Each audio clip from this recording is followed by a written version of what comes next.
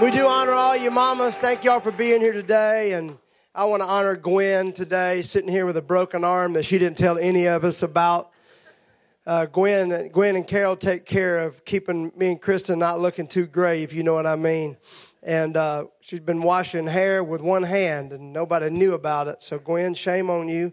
What would you have done if I'd have broken my arm and didn't tell anybody? You would have whipped me. That's what I thought. That's why we love Gwen. Yeah, we love him. If there's a mama sitting there, you just look at him and say, Happy Mama's Day. Yeah, no doubt. Glad you're here. Hey, I want you to get your Bibles. We'll have it on the screens as well. And turn to 2 Kings chapter 4 and verse number 1. Before I do it, I want to ask, how many of you need a miracle in your life? 7 people. How about what y'all? Everybody else just doing real good? Y'all good?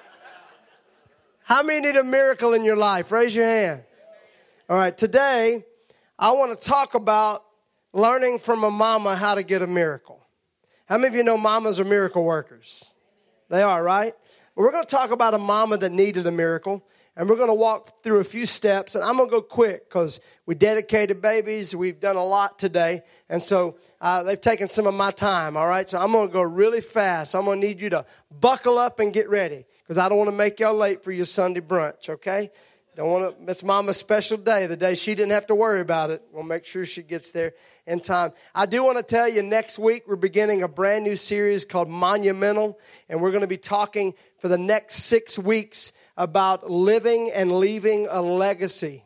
Living and leaving a legacy. How many of you want your life to last longer than you and be bigger than you? We're going to be talking about that over the next several weeks, about how you do that, and I'm really, really excited about that. Going to have some guest speakers coming in. It's going to be a fun time over the next little while.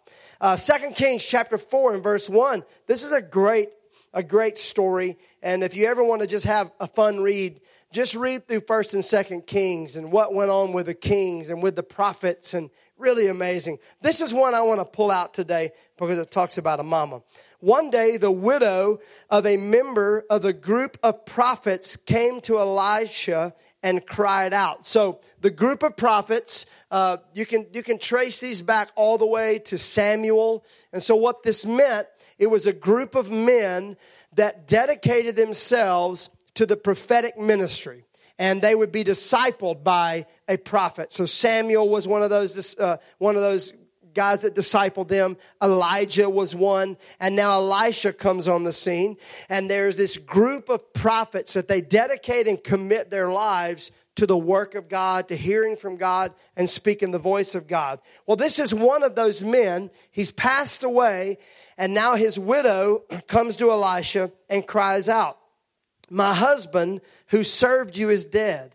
And you know how he feared the Lord. But now a creditor has come, threatening to take my 2 sons as slaves." Elisha asked, "What can I do to help you? Tell me, what do you have in the house?" "Nothing at all," she says, "except a flask of olive oil." And Elisha said, "Borrow as many empty jars as you can from your friends and neighbors. Then go into your house with your sons and shut the door behind you. Pour olive oil from the flask that you have into the jars, setting each one aside when it is filled." And so she did as she was told, and her sons kept bringing jars to her, and she filled one after another. Soon every container was full to the brim. "Bring me another jar," she said to one of her sons. "There aren't any more, Mama," he said. And then the olive oil stopped flowing. When she told the man of God what had happened, he said to her, "Now, sell the olive oil and pay your debts, and you and your sons can live on what is left over." Miracles learned from a mama. So this lady, her husband has given his life to the work of God. I love the scripture says that she told Elisha, she said, "You know, my husband served you well, and he feared God." There's something powerful about people that know how to serve God in the house of God and have a love and a reverence and a fear from God. I will tell you this, if you want to go a long way in life, just get those 2 things figured out. serve God in the house of God, get committed in his house. And number 2, have a reverence for God. Fear God, respect God, love God. And see what happens when she shows up, because she didn't show up bitter. She could have. She could have showed up and said, my husband gave everything he had to the work of God, and now he's gone and we ain't got nothing. And I'm bitter about it. Didn't say that. Didn't blame it on God or blame it on God's work or blame it on God's house. She just showed up and said, hey, here's the facts. And I love. Right away, Elisha says to her, well, what can I do for you? There's something about people that have a heart of serving and they have a heart that reverences God that just gets God attention. Just makes God wonder, what can I do for you? What do you need now? How can I help you? How can I be a part of your life? And so she shows up and she says, everything that I have is now gone. They came and they repossessed the car. They came in, they took away the HD, the flat screen. It's gone. It was a curved one too, one of them new curved ones. They took that thing, it's gone. Hauled off all the furniture. We've been sleeping on. And you know, I was good with that. But I got an email that says they're coming to get my boys. How many know about mamas? You can take everything. You mess with them babies like a grizzly bear. Let's go. We will go right now. She says, they're getting ready to take my boys and we can't have that. And so I need you to step up and help me. So Elisha asked her 2 questions. The first one is, what can I do for you? And the second question is, what do you have in your house? Now, when you really look at that, it kind of sounds crazy. She just came and told him she doesn't have anything. And the first question he says is, what do you have in your house? So 3 steps to having a miracle in your life. For those that raised your hand. For those that didn't, I'm still going to freely give you 3 steps to having a miracle in your life. Miracles learned from a mama. Number 1, how do I get a miracle in my life? Start with what you have. What do you have in your house? What do you have? I think when we think about a miracle, most of the time we think about heavens open up, angels coming down, right? Just stuff appearing, people raising from the dead, all this stuff. First thing he says, what do you have in your house? Many times, God will use what we already have to help us get what we need. We will say, I need this in my life, and he will say, let's start with where you are, with what you have, and who is in your life. One of my favorite examples of this is Moses. You know the story of Moses. Moses was running for his life. He was supposed to be the leader of Israel. He was supposed to deliver them. That's what was spoken over his life, and makes a mistake, acts out of haste, and has to run for his life. So now he's on the backside of some desert somewhere, taking care of somebody else's sheep. And suddenly, as he's tending the sheep, a burning bush appears, and God speaks to him and begins to tell him, you're going to deliver my people. This is what I've called you to do. And Exodus chapter 4 and verse 1 says this, Moses protested, and he said, what if they won't believe me or listen to me? What if they say, the Lord never appeared to you? And then the Lord asked him, what is that in your hand? And Moses said, a shepherd's staff. And God says, I want you to take what's in your hand and I want you to throw it on the ground and watch what happens. And God began to perform miracles right there in front of his eyes with the thing he had been holding in his hand the whole time. Now, let's go years later. The plagues have already happened. Moses has used that staff several times, things that have happened, and God has used him to perform miracles and signs and wonders. And now God's people are coming out of Egypt. They're heading to the promised land. Everybody say the promised land. Everybody say, yeah, see? The promised land, heading to the promised land. But in between the promised land and Egypt is this big honking Red Sea. And the scripture says that God's performed miracles, got them out of Egypt, and now they're standing facing the Red Sea, and the people that were celebrating Moses now are saying, you brought us out here to die. Now we're going to have to, if we do go back, they're going to beat us worse, and we should have just stayed where we are. And the scripture says Moses walks up to that Red Sea, and he cries out to God. Anybody ever been in that place where you feel like, God, What am I going to do? How am I going to get through this? I'm facing the greatest obstacle of my life, and I got them coming after me. I am stuck. What am I going to do? Check this out. I love God's got a little, sometimes God's a little sarcastic. I love that about him. I like him. I like somebody's got a little snap to him. Don't you like that? Little dry. That's how God is. Look, Exodus chapter 14 and 15. Moses cries out to God. Listen what God says. Why are you crying out to me? Tell the people to get moving and pick up your staff and raise your hand over the sea. Moses, you're crying to me to help you, and I've already given you what you need in your hand. You never know when God is going to use what he has already given you to perform the miracle in your life. The disciples said, Jesus, I don't know what we're going to do. They're all hungry. There's thousands of them. What are we going to do? Y'all got any food? Oh, we didn't think about that. But this little boy does. Well, see if that little boy would be willing to part with his food. And what does he do? The little boy who brought a lunch for him takes that lunch, gives it to Jesus. And what was in that hand after it was given, broken, and blessed? Everybody say given, broken, and blessed. Now, if he'd have held on to it, it would have just been food for him. That's it. But because he gave it away, was willing to have a generous heart, and trusted it with God. Trusted it when he gave it to Jesus. Because of that, that boy is a part of a miracle that we still talk about today. What if the miracle that we're praying for is in our lunch bag? What if the miracle that we're praying for is in our wallet? It's at your house. It's in your car. It's in your hand. What's in your house? What's in your hand? Another story to exemplify this would be the story of David. Y'all know that story, right? David killed Goliath. How many remember that one? You got that one? Goliath, what did he kill him with? What? Not a BB gun. No, what did he kill him with? A slingshot. Now, I've seen the story illustrated many times where David walks out, gets his 5 smooth stone, puts it in that sling. And y'all, it ain't that little sling. You know what I'm talking about? The little fork one that you made as a kid, the rubber band. It ain't that. The sling was used in warfare. It was used just like a weapon, as a sword. It was used just like a javelin. It was used almost like a sniper, where they could sling that thing. And I've seen it illustrated many times. You know, David walks out with the little boy and slings it.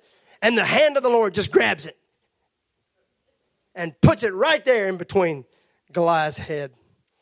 But I believe that the reason David was able to use that sling because he had practiced what was in his hand.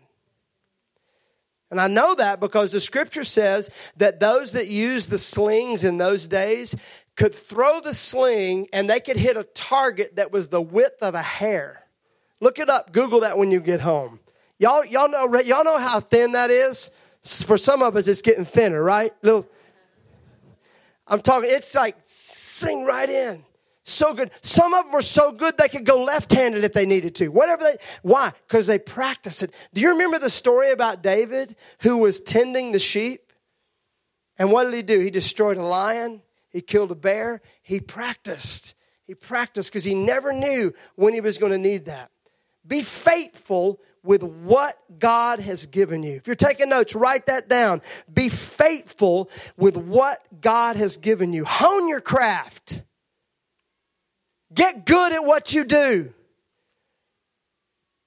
We want God to use it. How many want God to use what he's given you?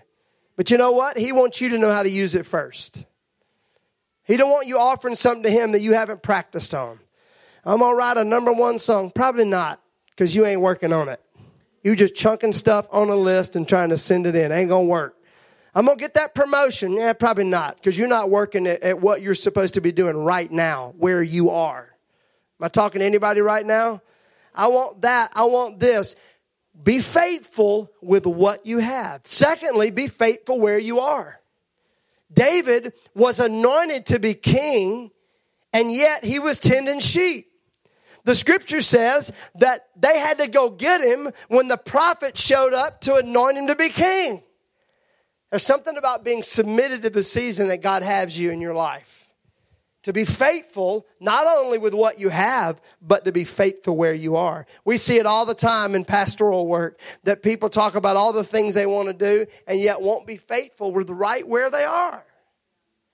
And I ask many people, why do you want to be successful? What's your purpose? Why do you want to be successful? Is it for money? Is it for fame? What is it? Why do you want these things? Why? Because it's not going to be enough, because you're going to get that. We got to do a little more and a little more. But if you're just faithful where you are with what you have, then you see God just begin to open doors in your life that you could have never opened your own. That's a little better than that's all right, and a little smattering of amen. That was a good word right there. It was slightly awkward. It was like, that's right. Like everybody was that good enough to amen? I don't know. Maybe we'll see if we... Okay. Be faithful with what you have. Be faithful where you are. I would also say be faithful with who you have. Oh, no. Be faithful with who you have. Who's God put in your life? One of the greatest pieces of advice that Chris and I had pastored for many years, but we had never planted a church. And I remember one of our mentors told us, be careful that you're not overlooking the people that are with you for the people that you think are coming. Because you have this vision of who's going to look like and what y'all going to be doing. And you kind of put your hands on the heads of the people that are right there. Who y'all bringing next, you know? I think it's easy to do that in neighborhoods and jobs and communities, in marriages, that we're looking ahead. Be faithful with what you have. Be faithful where you are. And be faithful with who is with you. Matter of fact, the Bible says in Matthew 25 and 21, if you are faithful over a few things, I'm going to put you in charge of many things. You need a miracle? How many need a miracle? Raise your hand. Need a miracle? What's in your hand? What's in your house? Don't be looking to the heavens. Look in your house. Don't be looking up there. Look right here, what's in your hand, and then commit to be faithful with what you got, where you are, and who's around you. The next thing Elisha says, all right, tell me what you have in your house. And she said, I don't have anything except a flask of olive oil. Now, those of you that come from a Spirit-filled Pentecostal charismatic background, y'all ought to be tracking with me right now, ain't you? Because, see, we taught all the time, and it's all through the Bible, that the oil represented the Holy Spirit.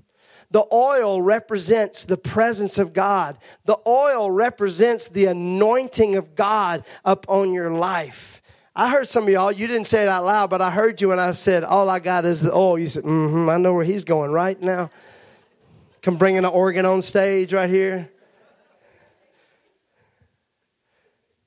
Yeah, the oil. You know, and I think if we had people stand up here and say, how many of you believe that the Holy Spirit, when it comes down to it, the presence of God is really all we have? I think if I put a mic in front of your mouth, every one of us would say, no doubt, the presence of God. If I don't have it, I don't have anything. And yet, we have so many things in our life that it's so easy to forget that one point. We stand here, you're put on the spot, yes, like Moses said, Lord, if you don't go with me, I ain't going. I love that. It's like I tell Kristen, if you ever leave me, I'm packing up and going with you. That's how it's going to happen. That's just how things are going to be. And Moses said, hey, don't send me somewhere that you're not going to go with me. And I think we would say that. Can I see a head nod, a yes, and amen, right? And yet we got so much stuff in our life, good, bad, and ugly. Just stuff everywhere that it's easy to forget that He is all we have. He's the only, everything else. The Bible says don't put your mind on the things that are seen, but think about the things that are unseen. Because everything that is seen will pass away, but only Him and His presence is going to remain forever and ever. And unfortunately, listen up. Unfortunately, sometimes we have to lose some things to be reminded that He is all we have. And she had lost it all. I mean, it was all gone. Her husband was gone. If you're taking notes, you can write down beside that her husband. That would be symbolic of her provision. He was the one that provided, that took care of her. And now it was just gone, out. And some of you have had that happen. I've prayed with several of you this week and the past 2 weeks that have lost your jobs, or your job is shaky. You're trying to figure out what you're going to do. Some of you are thinking about making another step, and it's scary what you're going to do. Let me say something to you. When you start making whatever that is, and you start thinking that is your only provision, that's when you mess up. That's where you get back to what's really real and you say, God, you and you alone are the one who provides for me. Secondly, she didn't have any food. This would be your source. Food is a source of energy. It's a source of strength. If you or I, any of us, are relying on anything or anyone else other than the Holy Spirit to be our source, it is unhealthy. I just got to get that book. I got to go through that. If I could just get that person to lay their hands on me, pray for me, do that, that's unhealthy. That's where codependence starts happening, and you become dependent on things. And that's where addictions start taking place. He is our source. She didn't have any money. Because of no money, there were no resources. We ain't got no food. Why? Because we ain't got no money. Because I ain't got no money, I can't buy no food. Anybody ever feel like your resources dry up? I'm not just talking about money. I'm talking about encouragement. I'm talking about strength. I'm talking about joy. You ever feel like that? It could be that you and I have been going to the wrong resource instead of saying, God, you are the only one, the only one. And now they're coming to take her kids, her legacy, getting ready to take it away. And she begins to fight. Let me ask you something. What is your hope in? Remember we talked about it not long ago, that hope never disappoints as long as our hope is in Him and what He brings. But if your hope is in your provision or in your source or in your resources or in your legacy, you're going to be miserable. There's going to be failure in your life. And so sometimes God allows those things to get shaky or even takes those things away so we can be reminded that all we have is the oil. And I'm going to tell you right now, the oil said He'll never leave you. He'll never forsake you. He's never going to walk away. People can walk away. Pink slips can come. All this stuff can take place. But if you have the oil of God in your life, you can be assured that that is never, ever going to go. Everything else can leave, but He's promised that He'll never leave. And here's what I found, and you can write this down. I got it highlighted in pink in my notes. Pink stands for powerful when I put notes together. I wrote this down. When He is all we have, we find that He is all we need. So when things get shaky, this is where you say, Lord, not my will, but your will be done. If you need to get this out of my life so I can focus on you being my source and my provision, then so be it. It could be that some of us have lost things so that we can be reminded that He's all we need. I'll tell you right now, as someone who has lost things, it's much better to recognize it on the front end. Now I just pray, Lord, if you can let me keep the stuff, cool, I'll keep it. I'll try to recognize you while I got the stuff, all right? The oil is all we need. And number 3, number 1, start with what you have. Number 2, the oil is all we need. And the third step to having a mama-like miracle is you need something empty in your life. Notice what the prophet said? He said, what do you have? We got some oil. Okay, here's what I want you to do. I want you to go to your neighbors. Okay, I got it. I go to my neighbors and borrow some oil, right? No, I want you to go to your neighbors and borrow some empty jars. I got empty jars. Who goes to their neighbor and say, don't need the sugar, just the cup that the sugar comes in is what I'd like to borrow from you today. Now, I want you to go and I want you to borrow from your neighbors some emptiness.